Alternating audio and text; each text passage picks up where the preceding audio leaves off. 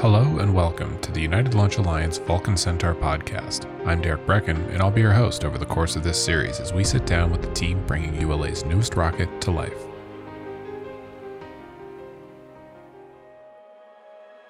An unparalleled dedication to mission success and the desire to engineer limitless possibilities have inspired ULA's newest rocket, the Vulcan Centaur. Vice President of Major Development Mark Peller and Vulcan Centaur Program Operations Lead Amanda Sterling join us to discuss how it all got started in Episode 1, The Future of Space Launch. I'm Vice President for Major Development at ULA. Major Development basically is product development. And as part of those responsibilities, I lead the development of Vulcan Centaur. I've been the program manager for Vulcan Centaur since it started about 6 years ago. I've been on the Vulcan project since the very beginning. I was lucky enough to be a part of the first group of about 50 people when the program started, and I was a structural engineer, so I got to help with designing the structure of the booster and the fuel tanks, basically, that are going to hold the fuel. So that was a really exciting thing to be a part of, to really grow the program and help design the vehicle from the ground up. Now my role has evolved a little bit, so now I'm the program operations lead. So I help to drive execution on the program, to maintain the business rhythm, and I also do a bunch of different projects that are sort of cross-functional that don't necessarily have a natural spot in one specific function. You've got the opportunity to work on a brand new rocket system and kind of lead this charge here in a lot of ways. What has that experience been like for you personally? It's a great opportunity. It's something in this industry that you dream about. Certainly a career highlight. It's not over, but it's certainly going to be one of my career highlights. Getting to work on development itself is a really unique opportunity. And in this industry, we don't do it, every other year. It's the type of thing that comes around, once a decade or even less frequently. I had the opportunity to work on Delta IV development over 20 years ago, and that was tremendously gratifying to work on that rocket, and then later to actually move through the engineering, the technical workforce, and actually be the chief engineer to launch 24 Delta rockets. That was tremendously gratifying. And that in itself would have been a really complete career in terms of development. But to get the opportunity to do it again and to do it from day one has been extraordinary. And so we started a small team that we put together of about 50 people. And we've grown over tenfold that as we work through development, and we've gone from starting basically with PowerPoint and little sketches of what this rocket is going to look like and some really fundamental calculations as to how it could perform to detailed designs, hardware, and now we're in the middle of building and testing and getting ready to launch. So it's tremendously exciting. So what things have you witnessed change in the industry that has kind of made it necessary for ULA to be designing and building a new rocket? Atlas and Delta have served us very well, and they continue to serve us very well. But times continue to move forward. We find ourselves in a more competitive environment. Requirements of our customers have evolved. Technology's moved forward. The technology that's available to put into our systems has moved forward. So it was the right time and the right opportunity. It all kind of came together here about 5 years ago, as I said, to get started with Vulcan development. So what does Vulcan Centaur mean for ULA and ULA's future? It is our future. It's going to do everything that Atlas and Delta did and do more and do it all better, do it more affordably, higher performance, greater capabilities, all to the benefit of our customer. Allows us to focus our whole enterprise around a single product line, whether that's from engineering, production, quality, procurement, launch, and by focusing around that one product line, really maximizing our efficiency, higher quality product, more affordable product, higher performance, all for the benefit of our customers. ULA is building the Vulcan Centaur with a tagline that it's purpose-built for national security space. Can you talk a little bit about that? So first of all, our customers' missions are our mission. And that's why we come to work every day, is to support our customers' missions. We don't have other objectives. We don't launch stuff for ourselves. We don't aspire to do other things. We aspire to serve our customers and their very important missions across all the markets that we serve. We started from the beginning in designing the Vulcan to meet the requirements of our national security space customer without compromise. This wasn't a rocket that was designed to do something else, and it may work sort of good, pretty good for national security. It is designed around those requirements from the beginning. And like I said, without compromise. It happens to be that those are very tough requirements, and we have to be able to support a whole range of missions that stress the rocket in very different ways. So it requires us to develop not just a very high performance, but a very versatile system, and a system that can be adopted and flown to meet the unique requirements of that mission. So that's how we started, but that served us very well. And so it happens to be, and I guess it shouldn't be a surprise, the rocket works really well for a lot of other missions too. So it works really well, for the full range of missions that we expect to support for our civil and commercial customers. I'm curious to hear a little bit about how ULA's mission success connects to Vulcan. As far as mission success in general, I think it's just that sense, that personal connection that you have to the product that you helped build and that you helped put in space, and knowing that supports a greater mission like national security, and that you're helping our warfighter directly in the work that you do sitting at your desk, analyzing a small component on a vehicle. So it's really cool to have a job like this where you can connect to that greater mission. And I think that's a pretty unique thing that you get in a job. Yeah, a lot of people, when they think of mission success, they think of, what happens on day of launch, or maybe the weeks leading up to launch when we're processing the rocket. And first of all, mission success is foundational to everything we do at ULA. And so it's not just about what happens at the launch site. For Atlas and Delta, it happens years in advance when we start to build that rocket and design the mission and test it and prepare it before it ever heads out to the launch site. And that extends to Vulcan development too. It extends all the way back to the day we started, and we started designing and developing Vulcan in our approach, so that the same fundamentals of mission success, the keys that have provided mission success for Atlas and Delta, we've looked back and made sure those were in place from day one when we started to design it. You're obviously looking at different things because you're designing a rocket, or you're doing qualification testing, or you're doing other work in support development. So it's a different set of tasks, but the fundamental principles of mission success apply throughout this whole product development, really the whole life cycle of the product. What piece of technology or what new element of Vulcan is most exciting for you as an engineer to see? Probably for me, and it's not something I can carry around and bring into a classroom to demonstrate to someone, but I'm a propulsion guy. Okay. I started my career in main propulsion and have worked in propulsion throughout my career. Obviously I have responsibilities much more diverse than that, but probably the new BE4 main engine is it's the centerpiece of the rocket. That's what it all started and was built around. And to see this brand new state-of-the-art engine, oxygen-rich stage combustion cycle, super high performance, and just a lot of really innovative technologies associated with that is working great. And our partner Blue Origin, we've been working with them and been able to really demonstrate all the key technologies of that. A lot of things that people 5 or 6 years ago, or even a few years ago, outside of ULA, were really wringing their hands about.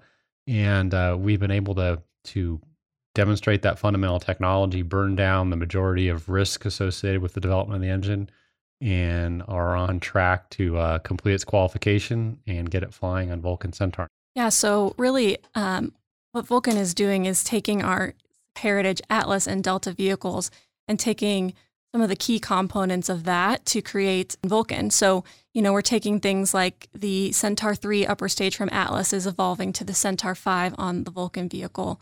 The composite payload fairings of Atlas, we're updating those a little bit to now we have an out-of-autoclave technology that allows us to cure those composites outside of an oven, essentially, which allows weight savings. So taking that same sort of design and modifying it and then using it on Vulcan. Then as far as the Delta goes, we have the 5-meter class booster and the SRBs, which are kind of then translating over to the Vulcan vehicle. So really, you're drawing from that heritage and the experience and the lessons learned of those teams and creating this Vulcan vehicle with the best of both worlds. And then the BE4 engine is the one new component that we're integrating and tying that all together with. What has the process been like of working with all of ULA's strategic partners to develop this new rocket? You mentioned Blue Origin. Yeah, well, the key to that is alignment and together understanding what we're trying to achieve here with Vulcan Centaur. And our strategic partners have all been great in that sense. And working together and understanding, what our performance requirements are, what our schedule requirements are, making sure we, even though we're separate entities, that we were truly working together as one team. And we all shared that same vision for Vulcan Centaur and the promise that it affords, our enterprise, their enterprise, and our nation as a whole. That's really been the key to a successful partnership. ULA really uses the strategic partners because a lot of our partners are experts in their specific areas. And so we as ULA integrate them to create the best vehicle. So we have RUAG as our partner in composites, one of the best in the world at composites, L3 in avionics, Blue Origin, the BE4 engine. So we're using their expertise in those areas and they can really focus on those specific components. And then we can focus on building the structure of the booster, but then combining all of those aspects together and integrating them to create the Vulcan launch system. So kind of zooming in from some of our external partners, can you talk about what it's been like managing internal teams here at ULA and kind of the community that you've witnessed since you've been working on this project? Yeah, it's really interesting to work with all the different people across ULA because you have people who have worked on one vehicle for their whole career, Atlas or Delta. You have people who have worked on development programs their whole career. And then you have new hires or newer employees that have only worked at ULA or have only worked on Vulcan, for example.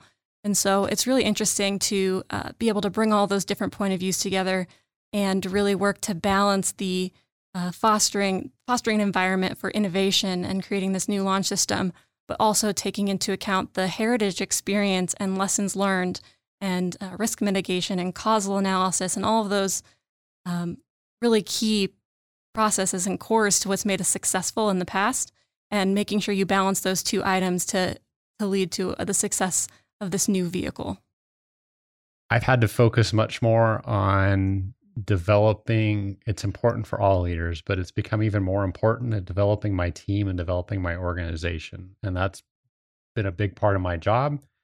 It started on day one of Vulcan 6 years ago, because I was literally employee number one. So Vulcan wasn't called Vulcan at the time. It was a concept out of our advanced programs team. And I got a call from our COO at the time and said, how would you like to manage this new program? And of course I said, yes, it was an opportunity of a lifetime, but literally I was employee number one. And so we sat down and started on a piece of paper sketching out what an organization would look like and who could potentially fill those roles, and building the team from ground up. And we've just continued to build. Like I said, it's about tenfold the size of what it was 6 years ago when we started.